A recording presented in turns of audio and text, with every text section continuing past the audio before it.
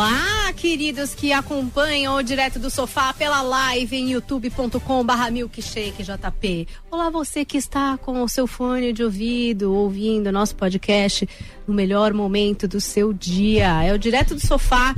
Vamos nos aprofundar em mais uma série, na verdade uma minissérie hoje. Estou aqui na companhia de Amanda Garcia. Estou aqui, como estamos? Tudo certo? Sejam bem-vindos. Vamos falar de um assunto bem pesado, mas que é interessante. João Guimarães também aqui com a gente. Olá, estamos aqui firmes e fortes, não tão firmes, não tão fortes, mas estamos aqui. O assunto de hoje é pesado, mas é necessário, diria isso.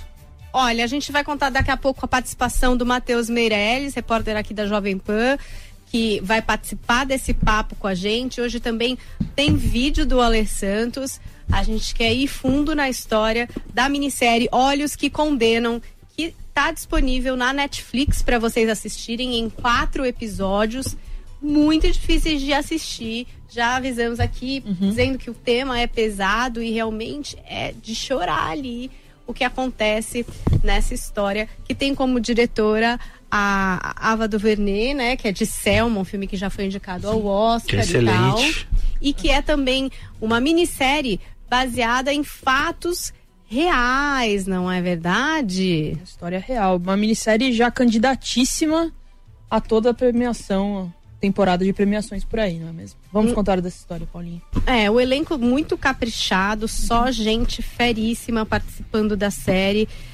Tem a Felicity Huffman, que tá odiável, a Vera Farmiga, um monte de gente aí nesse elenco pra tratar da história de meninos que, na verdade, acabam culpados de um crime que não cometeram. Aí você fala, gente, uma velha história, infelizmente, uma velha história. É esse o ponto, é uma velha história que se repete e aparentemente sempre com os mesmos personagens, né? Jovens, negros, no caso, moradores do Queen. A gente está falando de um acontecimento de 1989 que aconteceu ali no Central Park. Então a gente teve a descoberta ali de uma menina que foi deixada largada no mato com hipotermia, uma menina que foi estuprada, foi brutalmente agredida, sequelas que ficaram para a vida, e que no afã de encontrar quem fez isso,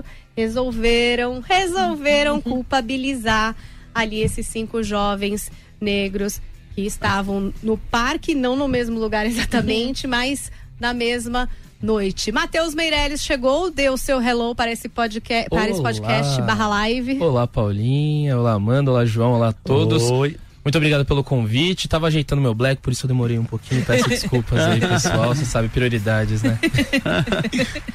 Olha, eu pedi pro Ale Santos, que é autor de sci-fi, de fantasia afro-americana, ele que vai lançar um livro em breve, especialista em storytelling, e ele tem feito um trabalho muito legal no Twitter, onde ele conta a história de personagens negros da história, ele recupera isso para que a gente fique sabendo sobre essas pessoas. Eu pedi para ele mandar um vídeo pra gente, contextualizando um pouco do que acontecia nos Estados Unidos quando se passam os acontecimentos aqui de Olhos que Condenam. Vamos conferir?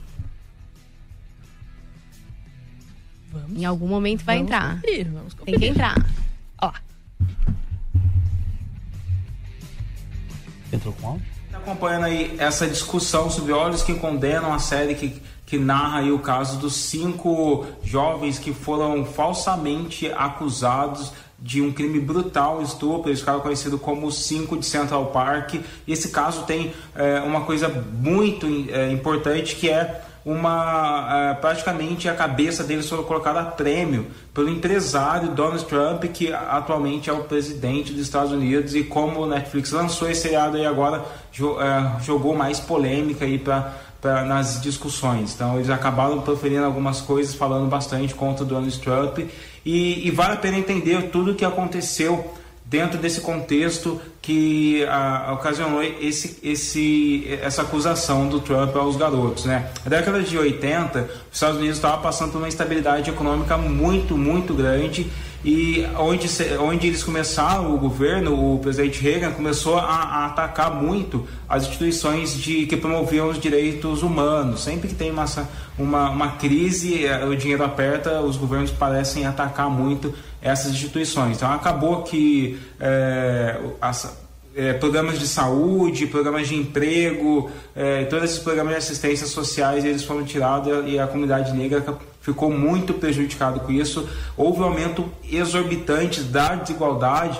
Quem acompanha estudos sérios sobre criminalidade vê que ela está muito mais ligada à desigualdade do que efetivamente só à pobreza. Então a criminalidade explodiu, junto com ela veio o surgimento do crack. Nos Estados Unidos, o crack ele acabou se inflamando ali dentro das comunidades negras e periféricas, porque ele é muito mais barato do que a cocaína, e ele podia ser consumido em pequenas porções. Isso fez com que isso se alastrou, virou uma febre, infelizmente. Ele teve efetivamente ali um surto de crack dentro das comunidades negras e periféricas, hispânicas e todos os imigrantes. O que acontece é que nesse momento o Congresso americano ele começa em tempo recorde olhar para o crack e começar a criar medidas agressivas, austeras, e começa a limar e atacar com todas as forças o crack e não a cocaína, e isso gerou uma foice que limou a população negra. Tendo em vista que a cocaína, por exemplo, uma pessoa que era pega com 30 gramas de crack tinha efetivamente a mesma pena que uma pessoa que era pega só com 3 quilos de cocaína. Uma diferença muito, muito grande. A diferença que as pessoas... E cocaína era, naquela época, nos Estados Unidos, a droga utilizada mais nos bairros mais ricos. Isso fez com que todo o sistema prisional criminal naquela época caísse sobre a população negra e pobre, e não sobre a população que estava também utilizando drogas, mas estava utilizando uma droga mais cara e que não recebia apenas por isso. O sistema criminal do Reagan, na época, entre 1980 e 85, prisionou mais de 200 mil pessoas. Ele triplicou o investimento em polícia, e o problema não por si investir em polícia, mas é que essa polícia estava mirando só uma parcela da sociedade, que é a parcela preta e pobre. Os programas de TV criminais, jornalísticos, como existem aqui no Brasil, eles cobriam tudo isso, e vários antropólogos e sociólogos e vários estudiosos de crime estavam criando nessa época ali as suas teorias sobre por que isso estava acontecendo. Surgiu nesse período o termo superpredador para uma geração de jovens pretas periféricas. As pessoas diziam que eles não tinham caráter, que eles não tinham empatia, que eles eram monstros. A palavra monstros começou a figurar aí nos noticiários, nos jornais impressos e na televisão. Tudo isso criou um imaginário gritante. A sociedade estava olhando para esses jovens negros e babando de ódio para aprisionar eles, babando mesmo, criou-se uma máquina de aprisionar pessoas negras, e dentro desse contexto que acontece o crime, acontece aquele estupro, e o Donald Trump, ele absorvendo tudo isso, ele com dinheiro, acesso, privilégio a todas as coisas que ele podia ter, ele acabou investindo uma página de revista e um anúncio para dar um prêmio para quem encontrasse esses estupradores. A sociedade, ela estava ali naquele momento de querer atingir, de querer se vingar do crime, né? Obviamente, quando a TV, quando todas as notícias ficam mostrando muito crimes, fica falando na sua cabeça de que existe uma geração de monstros, fica falando para sua cabeça de que existem pessoas cruéis e desumanas na sociedade, você tende a querer se afastar daquele estereótipo. Você fala, isso não é comigo. E isso fez com que a própria comunidade negra aprovasse, validasse e desse apoio a medidas que, no final das contas, estavam atacando os seus próprios filhos, né? Estavam atacando seus próprios jovens. E quando o presidente Bill Clinton entra no poder, ele transforma esse sistema criminal em um monstro, em uma aberração. Ele aumenta mais ainda o investimento nisso, sem resolver essa questão de que estava olhando só para a população preta e periférica, e ele implanta a lei dos 3 strikes, que se for pego 3 vezes você tinha prisões perpétuas. O tamanho da população carcerária alcança mais de 2 milhões de pessoas nessa época do Bill Clinton, e ele não resolve o problema da violência, não resolve o problema da criminalidade, não diminui. A única coisa que ele faz é pegar pais de família. Os ativistas de Black Lives Matter e vários grupos negros americanos falam muito sobre isso, de pegar pessoas que cometeram crimes que não eram efetivamente violentos e encarcerar eles por décadas. Algumas pessoas pegaram prisão perpétua por estar carregando uma quantidade de drogas muito menor do que as pessoas dos bairros ricos carregavam. Pegaram prisão perpétua, afastaram, dizimaram famílias negras ali nesse momento.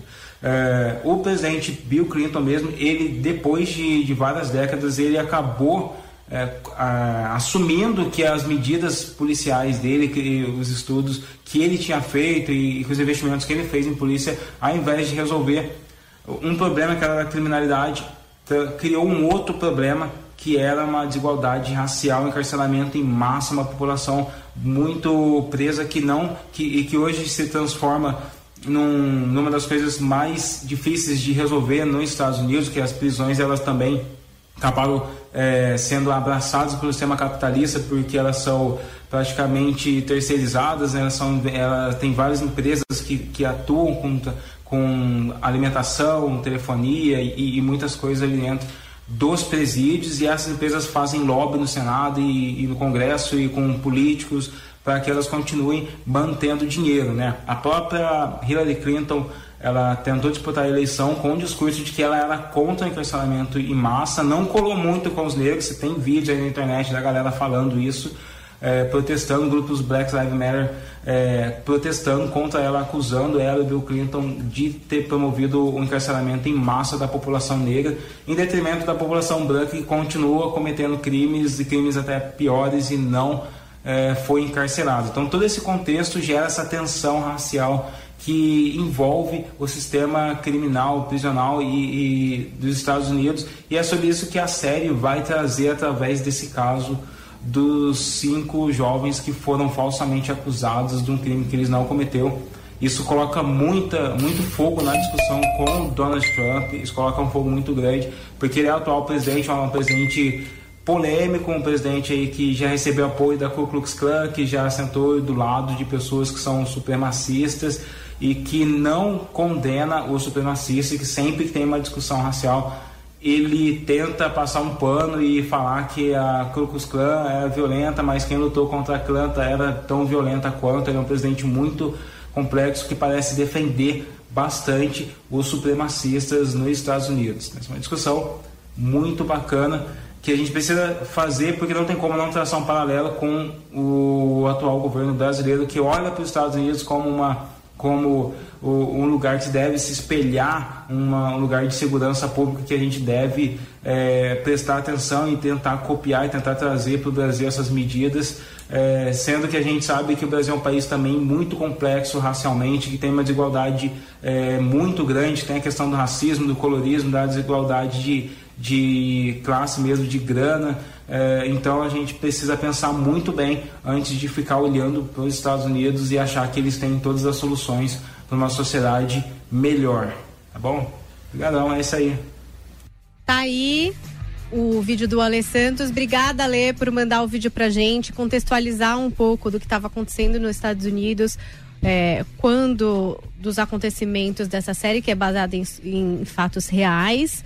Então a gente está falando das histórias do Antron McCray, Kevin Richardson, Yusef Salaam, Raymond Santana e Corey Wise. Esses 5 jovens de 15 e 16 anos que foram acusados aí de um estupro, foram acuados para assumir que fizeram esse crime, né? Coagidos, né? Coagidos pela pode usar essa polícia. palavra, coagidos. Bem claro. Sim. E que depois tanto se constatou que eles eram inocentes, porque descobriu-se quem era o verdadeiro estuprador.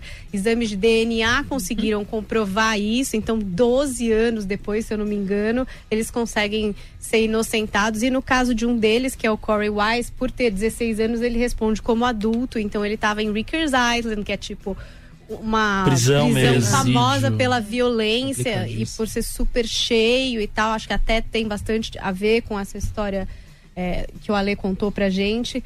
Então, realmente, eu fiquei arrepiada com essa série. A cada episódio eu chorava, e no último episódio eu chorei tanto que meu marido tava dormindo, ele até acordou e falou: o que tá acontecendo aqui? Eu falei, eu tô muito emocionada, porque é uma história que a gente realmente para pra pensar e fala: gente, isso é absurdo, como é que isso foi acontecer? Vamos perguntar para o Matheus, que é o nosso convidado de hoje, como que foi a sua experiência com a série, o que você já conhecia esse caso, como que foi assistir? Olha, Paulinha, eu não conhecia esse caso, não tinha contato, não sabia como essa história tinha se desenvolvido, e eu confesso que, assim como você, eu fui assistindo e aquilo foi me pegando de um jeito, foi me embrulhando de um jeito horrível, assim, porque não tem como, eu acho que é uma ação meio que inconsciente nossa de se colocar no lugar da situação, né? E eu me vi em várias situações ali, em várias reações automáticas minhas, naturais do dia a dia. Eu me vi ali na situação de você não deve correr quando você vê um policial, perdão, é melhor você evitar o contato visual, é melhor você não se envolver com certas situações, e eu me vi ali. E assistindo a série, eu comecei a ter vários lapsos na minha cabeça de situações que eu já passei, de situações que eu evitei, que poderia ter dado algum tipo de problema, amigos que eu já vi sendo presos, envolvidos em situações que não tinha nenhuma relação, nenhum motivo para a pessoa estar sendo presa, a não ser a cor da pele dela. Então foi bem forte para mim. Eu não sei, para Amanda, para o João, de que forma vocês enxergaram essa série, mas para mim ela foi me amargurando, assim, ela foi abrindo certas caixinhas que a gente mantém fechada, sabe? Então é bem complicado, é uma história que fala um pouco sobre como a gente aprende a lidar com o mundo, né? Eu não sei se você tem essa impressão também. Eu tenho, acho que também tô no mesmo lugar de fala que você aqui nessa situação, né? E às vezes a gente acaba fingindo que não tá acontecendo nada, né? Não, imagina, tá tudo bem, não tem racismo, mas claro que tem. E nessa história ela comprova muito, mas eu me pego muitas vezes fazendo isso. Assim como vocês duas mulheres, também imagino que tem várias situações. Cara, não vou por esse caminho, não vou andar, não vou fazer isso, não vou com essa roupa, não vou de capuz, não vou de boné. Isso a gente faz. Isso a gente faz muito. E pode estar o maior frio do mundo. Não posso botar o capuz, porque pode acontecer alguma coisa comigo. E eu tô indo do metrô pra minha casa. Agora, além dessa situação racial, tem a situação também social, né? Porque você vê claramente que eles precisavam de um troféu, precisavam de um prêmio. A gente precisa explicar. Não interessa se é verdade ou se é mentira. A gente precisa explicar o que aconteceu. Uma mulher foi estuprada. Quase morta. Foi deixada pra num morrer, dos principais parques do país e um dos principais parques do mundo. Então, assim, deixada pra morrer. Então, toda a máquina social, e nisso eu tenho que colocar a polícia, tenho que colocar a imprensa, infelizmente. A própria procuradora, que você percebe que ela vê que a falha, é alguma coisa estranha. Sim. Mas existe um padrão, né, na forma de agir. Eles meio que seguem um padrão, eles percebem, o caso é esse, nós temos que chamar a atenção da imprensa dessa forma, temos esses personagens que são fundamentais para que a gente consiga encaixar esse caso na imprensa, então vamos seguir. É meio que um padrão mesmo, de coisa articulado, sistemático, faz parte do sistema isso, né, para eles. E quando a gente vê isso, abre aquele precedente. Essa é uma história. Exato. Quantas outras não existem? Exato. E isso que deixa a gente amargurado mesmo ao assistir. Você assiste, não tem momento de consolo, porque é tão horrível a história em todas as frentes. Você pensa, é essa sociedade que vivemos, né? Sim, é muito difícil. Eu acho que a Ava, ela conseguiu fazer uma coisa que é muito legal, assim. Ela conseguiu retratar caso a caso, né? Ali você tem até um pai que convence o próprio filho a assumir uma culpa de uma coisa que ele não fez só para não mexer com o passado dele, ou acreditando que talvez desse jeito, nesse combinado com a polícia, ele consiga livrar o próprio filho. Você tem a mãe informada que chega e fala: vocês não vão fazer isso com meu filho, ele tem os seus direitos. Você tem ali vários tipos familiares mesmo, e que abordam a situação horrorosa de todos juntos, né? Até eles demoram para entender que todos foram emplacados juntos numa grande farsa, né? Então, o desespero desses pais e mães querendo livrar o próprio filho sem sucesso, porque não tem saída, né? Porque foi tão injusto que as crianças de 15 anos... Não, gente, é sério, é 15 anos. 15, tinha um menino de 14. Essa pressão, essa coação que existe, que a gente aponta, que a polícia fez, ela também acaba sendo interna, da forma que o sistema lida com essas pessoas. Então, o jovem tá ali, ele sabe o que vai acontecer. Ele já ouviu do pai antes que ele não devia ter corrido da polícia. Ele só não sabia o porquê. Ali ele começa a entender. E essa é a realidade de muita gente. Então, quando você tá ali dentro da delegacia, e eu olhava, eu assistia aquilo, eu falava: caraca, eu aqui de fora posso estar falando: não faça isso, não minta, assuma a realidade, uma hora a verdade virá à tona. Mas quando você tá ali na situação, é bizarro, porque a pressão ela vem de dentro. Você saber que você não devia ter corrido da polícia, você saber que eles vão querer ferrar você, eles vão fazer de tudo pra colocar você na cena do crime. E isso, garoto de 14, de 13, de 12, de 10 anos, aqui no Brasil e nos Estados Unidos, se ele é negro, ele sabe. Ele sabe disso, isso é muito complicado, né? Entrando no que a Amanda falou um pouco, essa sociedade que a gente vive, e tudo isso aconteceu à luz dos holofotes, né? Então, e aí tem até essa história do Trump no meio, de pagar uns anúncios multimilionários nos jornais e revistas mais importantes dos Estados Unidos, pedindo meio que a volta da pena de morte para punir esses animais que, enfim, praticaram esse crime, que nem tinham sido eles, né? Isso que é mais louco, assim. E todo mundo me parece muito satisfeito com essa resolução, né? Não, é isso, eles estavam lá. Mas eles não estavam no mesmo lugar. Não, mas dá tempo, olha aqui, vai ter que dar, vamos encaixar essa história. E é muito assustador. E me parece que em nenhum momento alguém fala: a gente tem outra hipótese. Não, tem outra linha. Outra, nada não mais. Tem outra linha. Tanto é que quem confessou não foi suspeito em nenhum momento. E tava vendo uma temporada de estupros em Nova York. Ele tinha cometido não era outros o primeiro, casos. Não era o primeiro caso. E ninguém relacionou. Tipo, pra que vamos pensar? Não, vamos pegar esses meninos que estavam aqui. Serve. Porque era uma questão política, né? Era uma tentativa de limpar Nova York. Propriamente dito, a palavra limpar era uma tentativa. Existia de fato, todo o movimento, as arruaças nos parques, os jovens se juntavam para fazer bagunça e etc. Eles queriam limpar aquilo. O caso do estupro, ele foi apenas uma forma de juntar tudo num balaio só. Pra poder apontar o dedo e falar: tá vendo foi como vitrine, até Exatamente. de certa forma. Pelo que eu entendi da série, outras pessoas foram estupradas nesse decorrer, até o cara ser preso em um dos estupros, o autor de fato, outras pessoas foram estupradas e eles ignoraram o fato, né? É capaz que se os jovens tivessem pagado fiança e ficado esse período soltos, eles teriam acusado os jovens ainda, colocado outros casos nos processos, né? É muito louco como a questão política acaba apertando. A própria promotora diz isso em um momento, durante o julgamento, numa conversa com o advogado de defesa de um dos jovens. Ela fala: a questão não é se é justo ou não, a questão é a política. De que forma a gente vai trazer isso à tona, de que forma a sociedade está enxergando isso. E os olhos da sociedade são culpados nesse tipo de injustiça.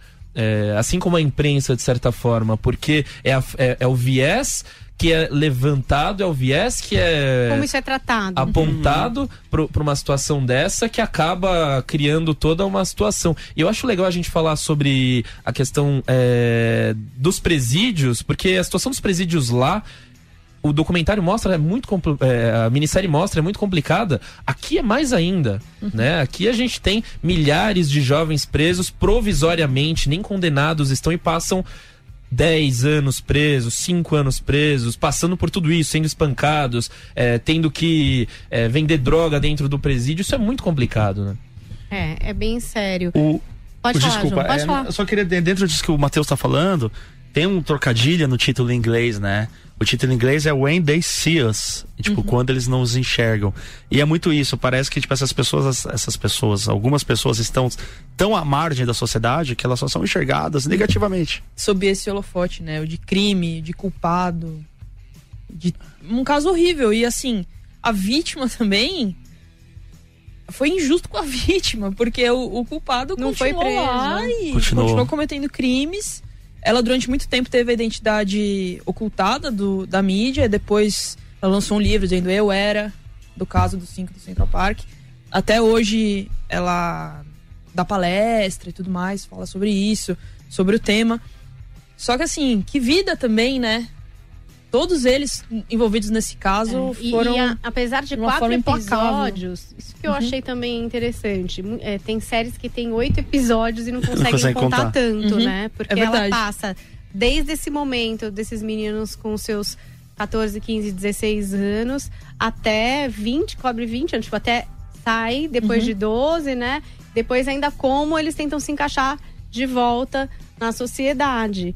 E ela mostra quem de fato consegue, quem acaba recorrendo ao crime porque tá tão à margem que não consegue se encaixar mais.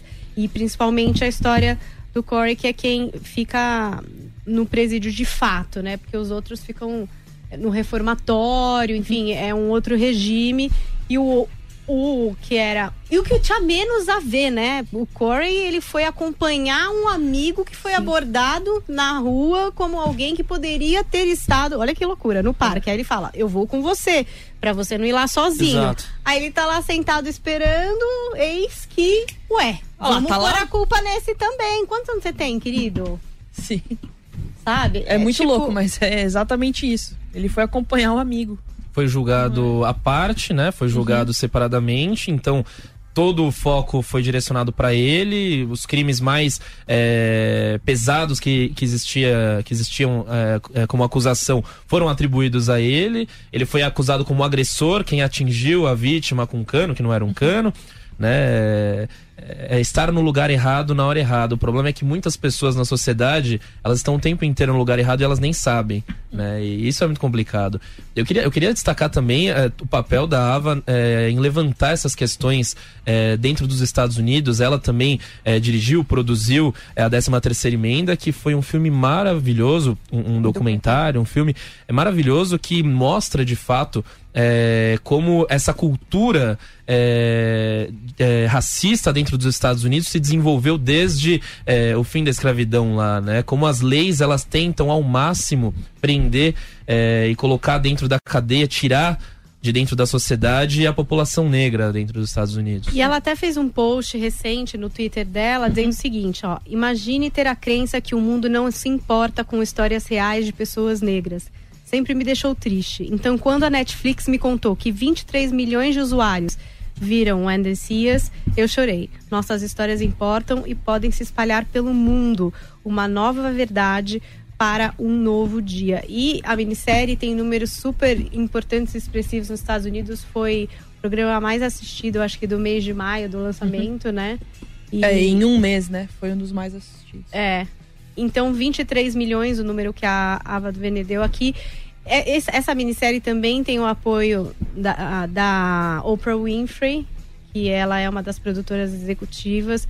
A Tribeca também, que é do Robert De Niro, é uma produtora que apoiou. A Ava DuVernay, ela tem esse poder, digamos assim. Ela é uma diretora, né, que mobiliza poder, as pessoas para contar as histórias que ela quer contar, né? Que ela aqui diz que não acreditava que todo mundo quisesse ouvir, mas que agora, com esses números, enfim, cada vez que faz alguma coisa que é reconhecida, ela percebe a importância de se fazer isso, né? Não dá pra brigar com os números, né? Netflix, que é super avessa a divulgar números, dessa vez resolveu. Fez questão de mostrar que, de fato, as pessoas estão interessadas em entender um pouco mais sobre a história dos negros nos Estados Unidos, porque é a história dos Estados Unidos, né? E também teve umas atualizações de fato, porque quando começa a se explorar isso numa mídia como a Netflix, os assuntos voltam, né? E até a promotora se manifestou, que é interpretada pela Felicity Huffman na história, dizendo que os fatos não foram bem assim, enfim, aquela outra versão na verdade, história. ela mantém, assim, a única coisa que ela diz é que, ok, eles não cometeram estupro, mas ela acredita que todo o resto das acusações eles cometeram sim. Ela diz que é uma produção fabricada, que chega a ser... ela diz basicamente assim, eu até anotei, que ela é mostrada como uma promotora intolerante, a polícia é mostrada como incompetente, e os 5 como inocentes de tudo o que é mostrado. E pra ela, nada disso é verdade. Assim, a Ava DuVernay falou, basicamente, vida que segue. Depois sem tempo, irmão. Né? Depois dessa matéria ser publicada, acho que no The Wall Street Journal, não sei, teve um dia que ela publicou, mas a Ava DuVernay falou assim, então tá bom. O Trump se manifestou? Ainda não. Ignorou, né? Porque a época ele foi figura importante, né? Porque ele alimentou essa história de animalizar a população. Porque são animais. Olha o que eles fizeram. Pena olha de o morte tipo de neles. arraça que eles fazem. Uma coisa realmente muito chocante. E só uma coisa que vale destacar. Depois desse artigo da promotora, ela preferiu, mas assim, foi retirada das ONGs que ela trabalhava. E ela é uma autora de livros policiais. Best-sellers. E a agência preferiu não renovar o contrato. Sofrendo as consequências. Olha, é uma minissérie muito importante para todo mundo assistir. Não só porque é uma história real, mas porque acho que retrata uma estrutura. Eu acho que a gente não conseguiu se livrar, galerinha. Isso tá presente, não é só nos Estados Unidos, é aqui também. E eu acho que é válido para praticar uma coisa que tá difícil hoje em dia, que é a empatia, é se colocar no lugar do outro, é imaginar se isso acontecesse com você, é querer que isso não aconteça com ninguém, né? E eu chorei muito, muito, muito, muito. Então também, se você não estiver muito bem, não sei se é a melhor hora para assistir Olhos que Condenam, né? Então eu queria que cada um fechasse aqui com alguma coisa. Foi sério hoje esse podcast. Pode falar, Matheus, desculpa. Não, eu queria só concluir, agradecer o convite. Primeiro, incrível dividir a mesa com vocês. E eu queria só chamar a atenção para uma coisa que é importante a gente também pensar. Hoje em dia a gente está num período de muita patrulha, de muito... as pessoas acompanham a nossa vida, a vida dos outros, como um reality show, né? E num caso como esse, é muito curioso porque eles ficaram marcados como os 5 do Central Park. Eles ficaram marcados, e são marcados até hoje, mesmo eles tendo sido inocentados. E eles sofreram a consequência desse tipo de estrutura. De estrutura e de tentativa de acabar com uma reputação, né?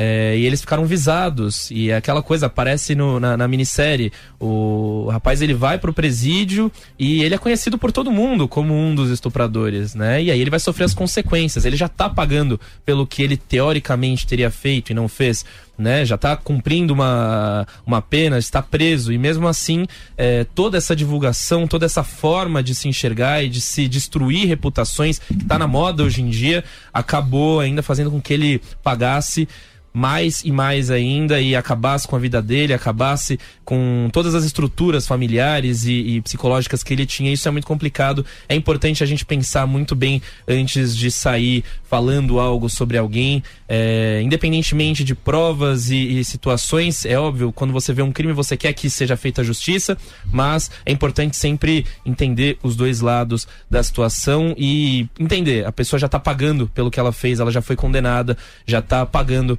pelo crime que cometeu. É isso, muito obrigado pelo convite, vocês são maravilhosos, muito bom falar aqui dessa minissérie que realmente é incrível. Tô embrulhado até agora, mas feliz ao mesmo tempo de ver uma produção dessa no ar.